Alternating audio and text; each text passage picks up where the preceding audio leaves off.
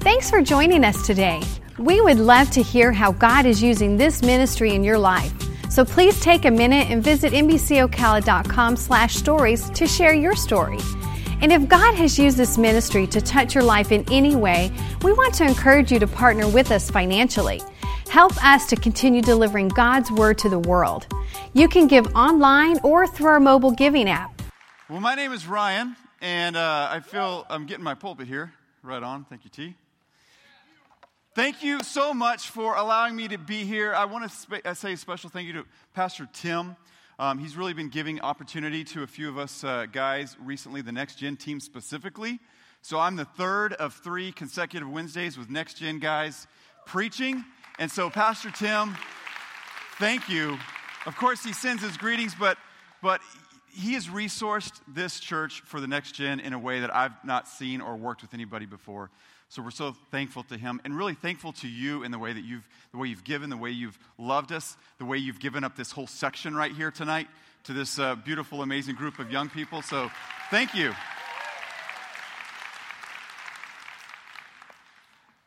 So if you don't know who I am, I'm the Next Gen pastor. So what that means is I get the opportunity to oversee our team, which is from babies to young adults. So you had Pastor Tim a few weeks ago, one of our students' pastors, Pastor Nick, who's our young adults pastor. And so I guess I'm batting clean up here. And so I'm excited to share with you a little bit. I wanted to tell you a little bit about myself. I'm definitely more of a behind the curtains kind of guy. I typically feel pretty safe back there and behind sort of like the wizard behind the curtain, I guess. And a few interesting facts about me. First of all, I have a resting grumpy face. So this is how I was made.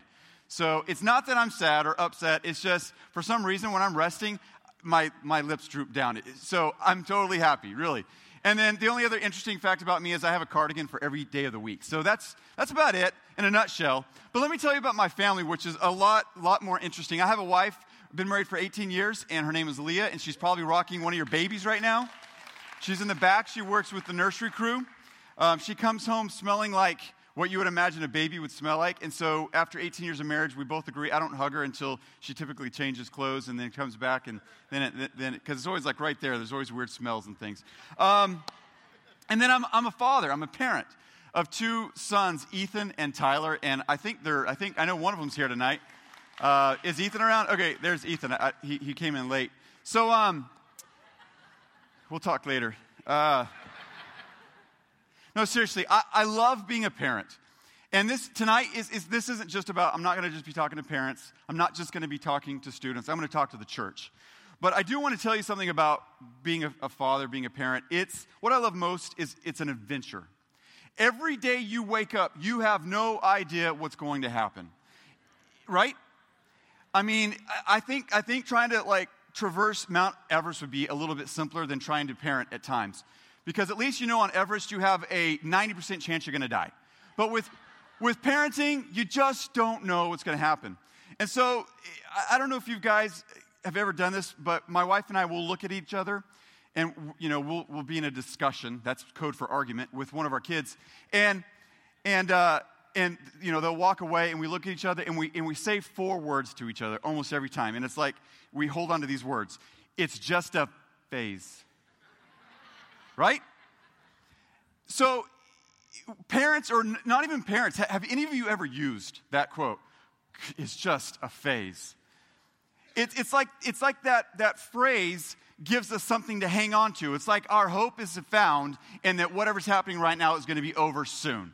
And so tonight, this is sort of the discussion I want to talk about. And okay, by the way, I'm a preacher's kid, so I grew up in church, and I'm going to do something tonight I always promised myself that I wouldn't do, which is pick on my kids the whole night.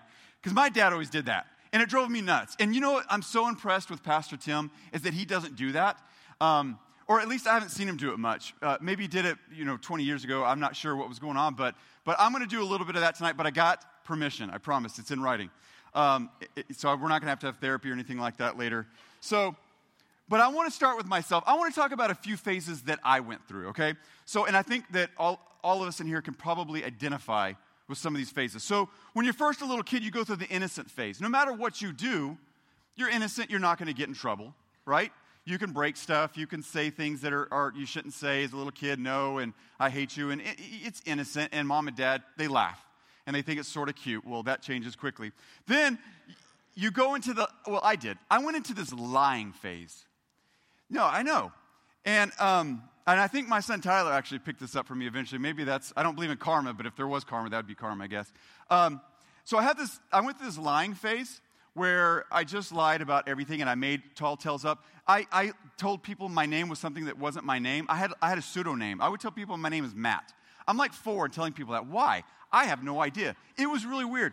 But one of those lying phases, I mean, this is how out of hand it got. We were in church one night. I was sitting on the front pew. And pew, you guys remember what pew are? It's made out of wood, right? Well, our church was so awesome, we didn't even have the covers on the pews, just straight pews. So it was bummed to wood. I mean, it was just right there. And I wasn't feeling good that night. And I was sitting next to my mom. It was a Wednesday night. The guy that was singing the song was up front, and my stomach started to make all sorts of weird sounds. It was hurting. I could feel pressure building up, and I'm like 5 or 6, and I was trying my best to keep it all in, but, the church I grew up in, sometimes services were 2 hours. It's physiology.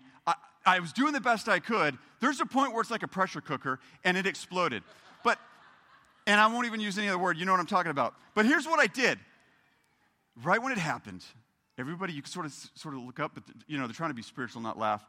And the first word, one word, came out of my mouth. Mom? I'm not joking.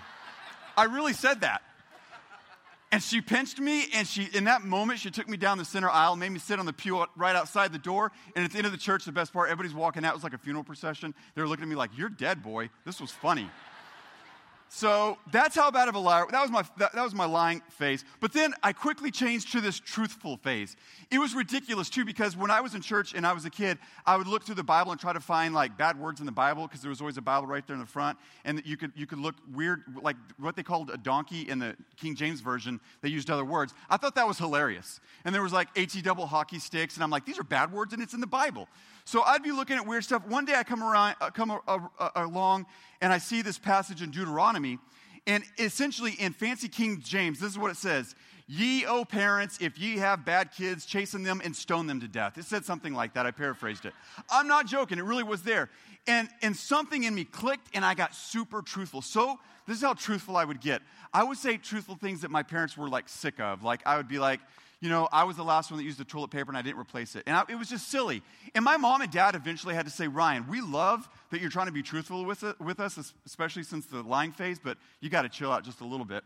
So I had the weird truthful phase. Then this is my favorite phase, and somebody else on staff shares this one with me. I went through the hypochondria phase. I actually remember the day. I was 12. I was in the backyard. I cut myself with a rusty nail. And I think I'd heard something in one of my medical classes. It was like my face was totally normal, cut myself, no big deal. And I start to play this out, and all I hear was tetanus, lockjaw, death, you're dead. And in that moment, I became a hypochondriac, no joke, for the next 20 years of my life. I know you're laughing, but this is one where we shouldn't laugh. This is serious stuff, people. So I went through that phase, which I'm just now getting out of. I went through the army phase where I wanted to be in the army, and so I got a BB gun. And me and my friends all went through this phase together. Well, normal kids shoot like paper, and really bad kids might shoot a bird. We shot each other, shot out my front 4 teeth. I have fake teeth on the top. That's the army phase. I'm not making this stuff up. Then I went through the girls phase, which most guys eventually hit the girls phase. Then I went through a hated church phase, really, as a preacher's kid. I didn't hate God, but I definitely hated church. And so that was sort of an intense time for my parents. I was still in high school. Then I went through this dad almost died phase. He had a brain clot. He was in ICU for 2 weeks straight. And it did something to me mentally where I wanted to be at the hospital every second. I was trying to ditch school just to hang out with him. It was a very, very intense time in my life. And then we go into the newlywed phase, and you have the first year of marriage, which is the hardest, right? The first year is the hardest. Is there any first-year newlyweds in here? Because I'm going to give you 6 words to live by, guys. You're right, I'm wrong, I'm sorry. It's that simple. So that you can send me a check for counseling now if you want, or whatever. So, and then you got the 5th year of marriage, the 10th year, and then I'll get to the parenting phase in just a second. But here's the point. If any of you identified with those phases, those things shape us. the good ones and the bad ones. They make us who we are. I want you to think about your own phase for a second, but I'm not going to pick on you in a really intense way. I just want to do something sort of simple. The way some of y'all dressed back in the day, that was weird. Some of y'all's music, it was weird. So I'm going to make fun of it for a second, all right? So here's what we got. I want you to go back. Let's go to the 50s, all right? So let's check out, how do we dress in the 50s? What did it sound like? Hit it, guys. So come on up. Yep. So we've got the poodle dress phase. Raise your hand if you ever had a poodle dress. Anybody? Guys shouldn't raise your hands on that one. Okay, thank you. So poodle dress. Then we go into the 70s phase. This was a bad time, all right? Come on up. So we got the disco.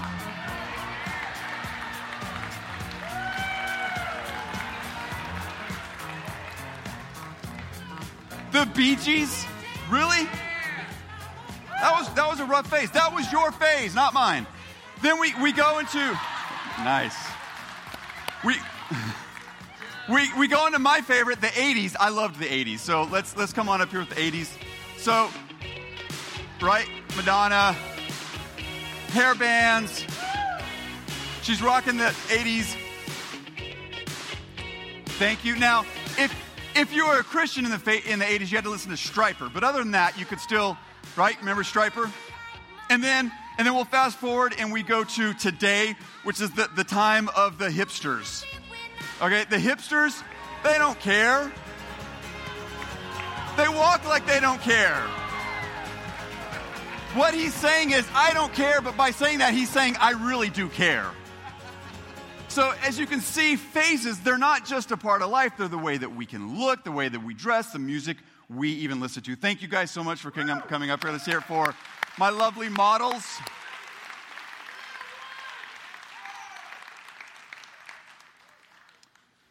Okay, so tonight, it's just a phase. That's what I wanted to entitle tonight's message. But there's a blank, and I'm going to make you stay on the edge of your seat for a second. There's more to come. But we're going to talk about, in life, it's just a phase. And I sort of want to understand what this whole concept of phase means. It's us pastors, we love to sound smart, typically by looking up Webster Dictionary definitions. So I did that. And this is what it says. A distinct period or stage in a process of change or forming part of something's development. And these phases, they don't just apply to our lives. They don't just apply to our culture, our music, the way that we dress. They can apply to nature. If you watch, I love documentaries. I love to see how nature goes through phases, how a caterpillar could turn into a butterfly, how those kinds of things work. Construction, is anybody waiting on your house to get built? Or you're in the real estate phase, and you're like, we're in the building phase, and then 2 years later, we're in the building phase, and you're like, it's a phase. You're like, come on, let's get past this phase. But what's weird is we tend to look at phases as something that's bad. It's like we're holding on to this idea to say, I can make it through tomorrow because this is just a phase. It's almost like we have made this word have a negative connotation. And when you look even into the Bible and what the Bible talks about phases, it might use a different word, but it's the same concept. Does anybody know what that word would use in the Bible when talking about phases? Seasons. Have any of you ever said this? This is just a season. Yeah, I've said it. You've said it. And this is what we're saying. God, this is just a season. It's the inflection, right? We've got to get through this season. I love the 60s. I love music from the 60s. I think Simon and Garfunkel singing a harmony is the greatest thing on the face of the planet. But you remember that song, Turn, Turn, Turn, by the Byrds? So I loved that song growing up. My sister got me into 60s music. There was an oldies station. And I thought these guys were brilliant. I thought these words are the smartest words I've ever heard in my life. These guys must have not been like hippies and high writing the song. They're amazing. Well, I found out, you know what that is, that song. It's from the Bible. It's from Ecclesiastes. It's from Solomon, the wisest man to walk on the face of the planet outside of Jesus himself. And I'll just read a little bit of that verse. It says this, for everything there is a season, A time for activity under heaven, a time to be born, a time to die, a time to plant and a time to harvest, a time to kill and a time to heal, a time to tear down and a time to build up. That's Ecclesiastes 3. You will be singing that song all night long, by the way. That's what I've been doing for the last 3 days. I can't get it out of my head. Anyway, so throughout the Bible, though, this is where I'm getting. Throughout the Bible, God uses this concept of time and seasons and ultimately phases to teach us about his nature. We see throughout the Bible how time plays into everything that he does. We see numbers, there's the number of the beast, there's the heavenly number of 7. Time is a big deal, and seasons is a big deal. Now, I said earlier I was going to pick on my kids a little bit. Well, I want to sort of go back to that for a second. I love this opportunity, so I'm going to take it. I want to talk about a few seasons of my own kids, and I'm going somewhere with this, so hang with me. So we had the diaper phase. And the first few days, you think it's cute. You got a brand new baby at home. It's black, though. That's the weird part. If you ever have babies, that's the stuff coming out. It's not normal, but it's cute, right? That lasts about a day and a half, and then it's the worst phase on the planet, all right? The diaper phase, not cool. We even had the diaper phase where my son took his diaper off. It was full of what you think it'd be full of. He jumped in it. He danced in it. He walked around the room. I came home. I thought he'd been in the backyard in mud, and I thought it was funny. I was like, hey, Leah, there's mud footprints on the carpet. She's like, that's not mud. And then the whiff hit me. The great poopy dance of 03 is what we call that. So that was a phase. There's the no phase, right, where kids are like, no. And you're like, no. And they're like, no. And then we're wondering, why do our kids say no? Because we're always saying no. It's the first word that they learn.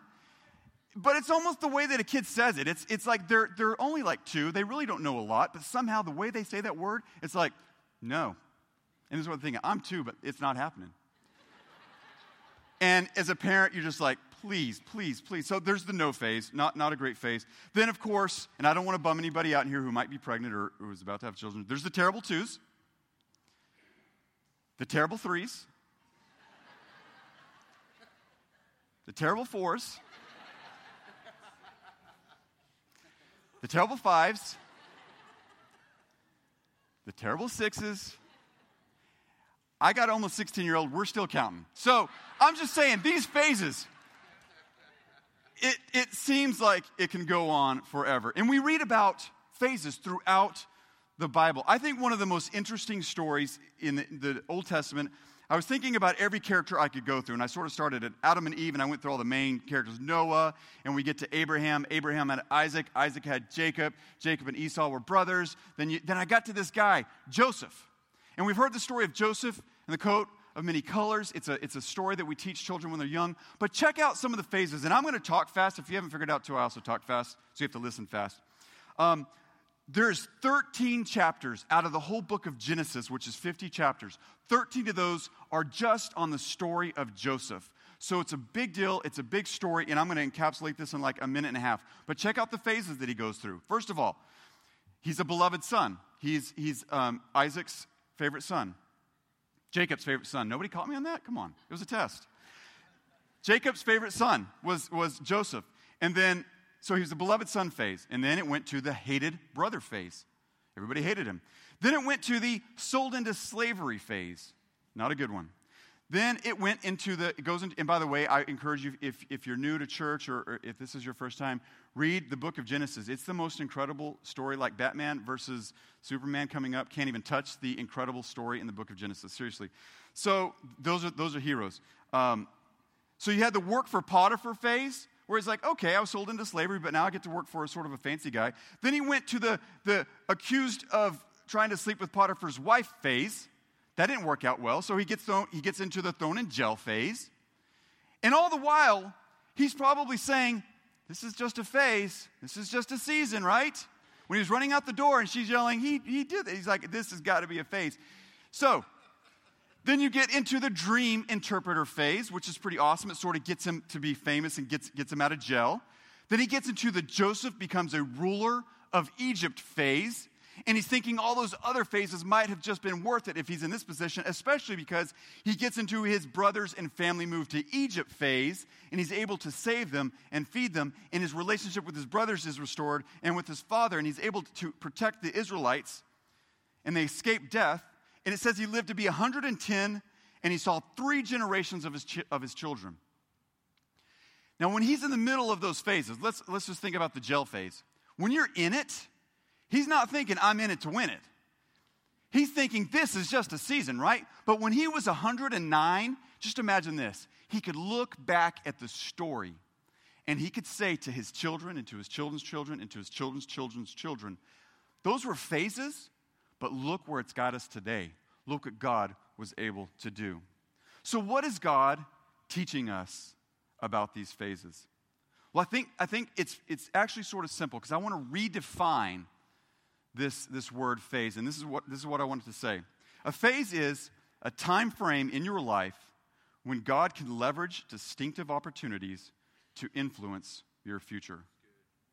I'm going to say that one more time, and if you try to tweet it and give me all credit, don't, because an incredible guy named Reggie Joyner, he's talking in context of children, wrote this, and I'm just applying it to all of us. A time frame in your life when God can leverage distinctive opportunities to influence your future. Now, there was one phase I purposely left out in the life of my children. When Ethan was 2, 1.5 maybe, I remember I was playing my guitar with my brother. We were sitting in my room, and he did this thing. He was sitting on the bed. He's so cute. He did this thing where he just like froze, and he looked like somebody had just like when a kid, like when you remember the first time you gave your baby lemon, and they're like, ugh. He did that, and me and my brother, we started laughing. It was the funniest thing. So we're laughing. And then like 5 minutes later, he does it again. It's like, oh, he learned like a new trick. This is what babies do. This is great. I mean, he was my first kid. What do I know? It's like, this is funny. And then he does it the 3rd time, and I'm like, hey, Leah, come and check out this trick that Ethan learned. And like every 5 minutes, he's doing this. And Leah's like, that's not a trick. Something is severely wrong. And again, I'm a hypochondriac, all right? So I went back into my hypochondriac phase, and I freaked out. And we threw him in the car. We drove to the ER. We get to the ER, and he's laying on the bed, and he's having these seizures, is what he was having. And I'd never seen that before. I didn't know what it looked like. And so I remember in that moment, there's so many weird things that go through your head when you're going through a phase, a time like that. So many things you think. And I remember thinking, is my son going to die? Is this like your plan, God? Is this a good thing? How could you do this? I've done everything that you've asked me to do. And for the next about 1.5 years, 2 years, he would have these periodic seizures, and the doctors could never really figure out what it was. And again, is the way I was built, this was a huge burden on me. And I remember at times, people would come to us and say, you know what? They would say this verse. They would say, we know that God causes everything to work together for good for those who love God and are called according to his purpose for them. And I got to be honest with you, I didn't care about that verse when my kid was having seizures. It didn't work for me. There was days where I could have peace with that, and I could say, okay, I can get peace and solace and that God is going to do something. But honestly, there was only one thing that my wife and I could do ultimately. All we could do was pray and trust God. And so my perspective, a young father, I know I look like I may have had a kid when I was 13, but I'm actually almost 40. But I was a young father then, and I would say, God, all I can do is pray and trust you. This is horrible. And this was God's perspective. Ryan, all you can do is pray and trust me. This is great. Now, I didn't get his perspective. He could understand my perspective. He's a loving father. But here was something that I missed that was important from that scripture about all things work together for good. And I want to read it to you in context. Sometimes we pull out like certain verses, and sometimes that's good, and sometimes they literally just mean what they mean. Sometimes you need the whole thing. So let's go back a little bit, and we have it on the screens here. It says this, and the Holy Spirit helps us in our weakness. For example, we don't know what God wants us to pray for, but the Holy Spirit prays for us with groanings that cannot be expressed in words. And the Father who knows all hearts knows what the Spirit is saying, for the Spirit pleads for us believers in harmony with God's own will. Let me stop there for a second. So what God is doing right here is he's saying this. I know this phase you're going through. You're broken. You're scared. You don't know what to do. You don't even know what to pray. So here's what I'm going to do. I'm going to pray for you what you need to pray back to me. That's so cool, it sounds like it's cheating. Right? So he does this. He says, Jesus is in you. My Holy Spirit is in you. You're so broken you don't know how to pray, so Jesus is going to he's going to represent you to me through prayer. But I am Jesus and the Holy Spirit, and it's me. By the way, if you're new to the faith, make sure you go to Growth Track, and we'll explain that a little bit more. But God, three parts in one, because that's the only way that we could understand the concept of this being was to put God on earth as a man and to put God in our hearts as the Holy Spirit, and then there's God in heaven. So he says, I'm going to pray for you because you don't even know what to pray. That's how much I love you. Now, knowing that, now listen to this verse. Then it says, and we know that God causes everything to work for good for those who love God and are called according to his purpose for them. Now that's a little bit more bearable. And honestly, it's a lot more believable. And then it ends with this. Again, you got to stay in context. For God knew his people in advance, and he chose them to become like his son. And I know that some of us come from broken homes, but in God's design of what a father and son's supposed to be, he is calling us a son. I have a son. You know what I would do if something was happening to my son? I would move heaven and earth. I would do anything. I'll take a bullet. The creator of the universe is saying, I know what you're going through. I don't even always cause these things to happen because I don't believe that God wants to be this mean being in heaven making horrible things happen to us. But he says, I know these things happen because you do live in a fallen world, but in that, I'm going to pray for you. I'm going to be with you, and I will do something to make these things work together for good. So I'm going to ask a question. If you've ever been in school, college, you know your professors always answer your questions with a question. Check this out. What if the fact that the phases of life have become something we fear, while God has designed it to be the very thing that allows us to develop, grow, and become the people he designed us to be? Back to my kids one last time.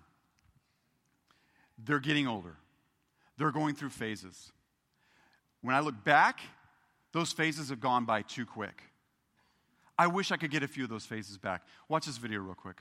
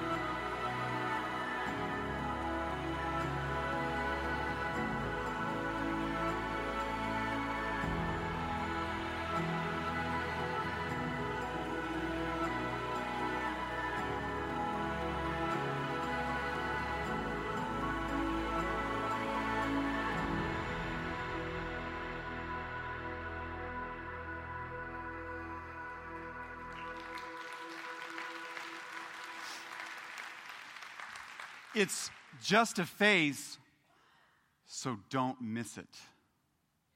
It's just a phase, so don't miss it. There's something God wants to do in those phases. And I got to be honest with you, when I preach, I always feel like I do the first two parts. I sort of break my sermons into two parts. I always do the first two parts really good, especially illustrations. I love illustrations. I always struggle in the conclusion. I'm not going to lie. I say conclusion too many times and closing too many times. So I'm thinking, okay, how do I conclude this? And I was like, okay, I'm going to say a cute little line. Hopefully everybody will clap, we'll be done. But then I started thinking about something. I just told you this. I just said, it's just a phase. Don't miss it.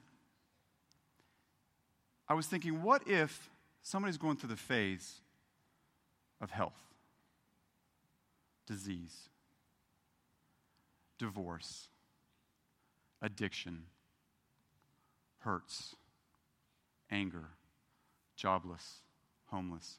What if that's your phase? And I'm up here saying, it's just a phase, don't miss it. What do we do with that? And this is the best I could really feel like the Lord was giving me. Sometime I'm gonna let you in. I'm letting you in on a bunch of Ryan secrets. Here's another Ryan secret. About every other Sunday, we do an anointing on Sunday, and us pastors get to stand right up here, and we anoint with oil because the Bible says to do that, and we pray for healing. I don't know. I know we've probably done it more than 10 times. Let's just say that we've done it 10 times, and I probably pray for 50, 60 people. We'll say 50. That's low. So let's just say, for argument's sake, I've anointed 500 people over the last few months since we started that. And here's the little secret. That Sunday when we wake up, I don't know about the other guys, but when I wake up and I see that, my heart doesn't sink because I have to stand over there. My heart doesn't sink because I get oil on my finger. My heart doesn't sink because I've got to talk to somebody. My heart sinks because I know somebody's going to come up to me and say, I have cancer and I'm dying. This is my phase. What are we going to do about it? And for a long time, I really, really struggled with that. But as I was preparing this is what I felt God said. Every time and I always stand in the same spot. I'm a creature of habit, big time. I don't know about you guys. I'm always right there. And when I'm standing right there and people are coming up to me, and maybe I've prayed for you before, there's one consistent thing that happens, whether it's the extremes of possible death or just a cold or a sniffle. There's always this little glimmer in the person's eye, and it's a glimmer of hope. It may be really small, but with God, that's enough. Because with God, that's what we get. When we have a relationship with Jesus, we get hope. Nobody else gets that. Nothing else gets that. But with God, we get hope. And this verse came to my mind. It says, humanly speaking, it's impossible. I think sometimes when I'm praying for people, this is what I'm thinking in my human flesh. You're asking me to pray for something that's impossible. But remember context, it says this, but with God, everything is possible. That's the hope.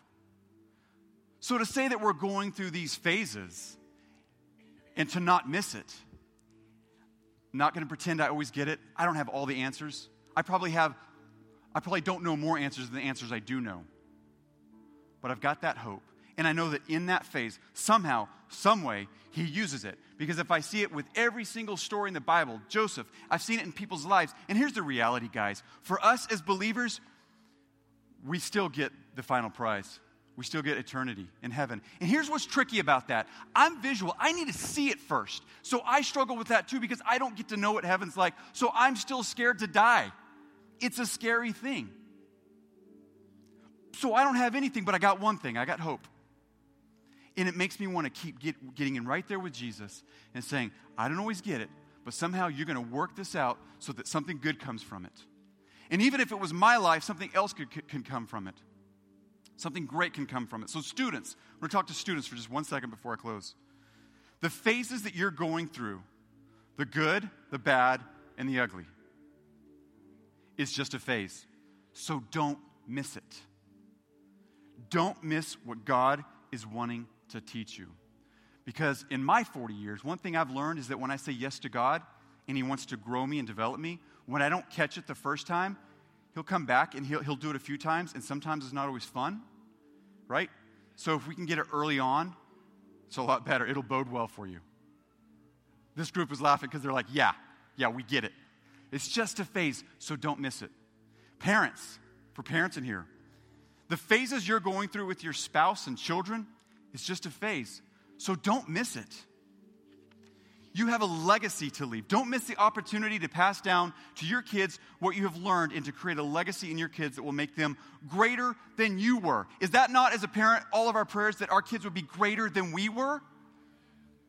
I found this app. Pastor Tom showed me this app. Check this out. It's called the Legacy app. You go on your app store, just type in Legacy Countdown. It's an app, and you type in anything you want really for a countdown, but I put my son's graduation. 113 weeks, 789 days. It goes into hours, minutes, schedule. Parents, I'm one. In 113 weeks, he may be there, but he's gone. He's out. I'm not saying I'm kicking him out. I want him to stay. I got a shed in the back. But I got 113 weeks. I got 113 weeks to do something and to leave him something. So those phases, I don't want to miss it. And then church, the phases you're going through with life, death, and everything in between, which is too much to say, it's just a phase, so don't miss it. Don't miss watching God do what he does best, the impossible. Thanks for listening to this week's message from Meadowbrook Church. We hope you'll stay connected by following us on Facebook, Instagram, and Twitter at MBC Ocala.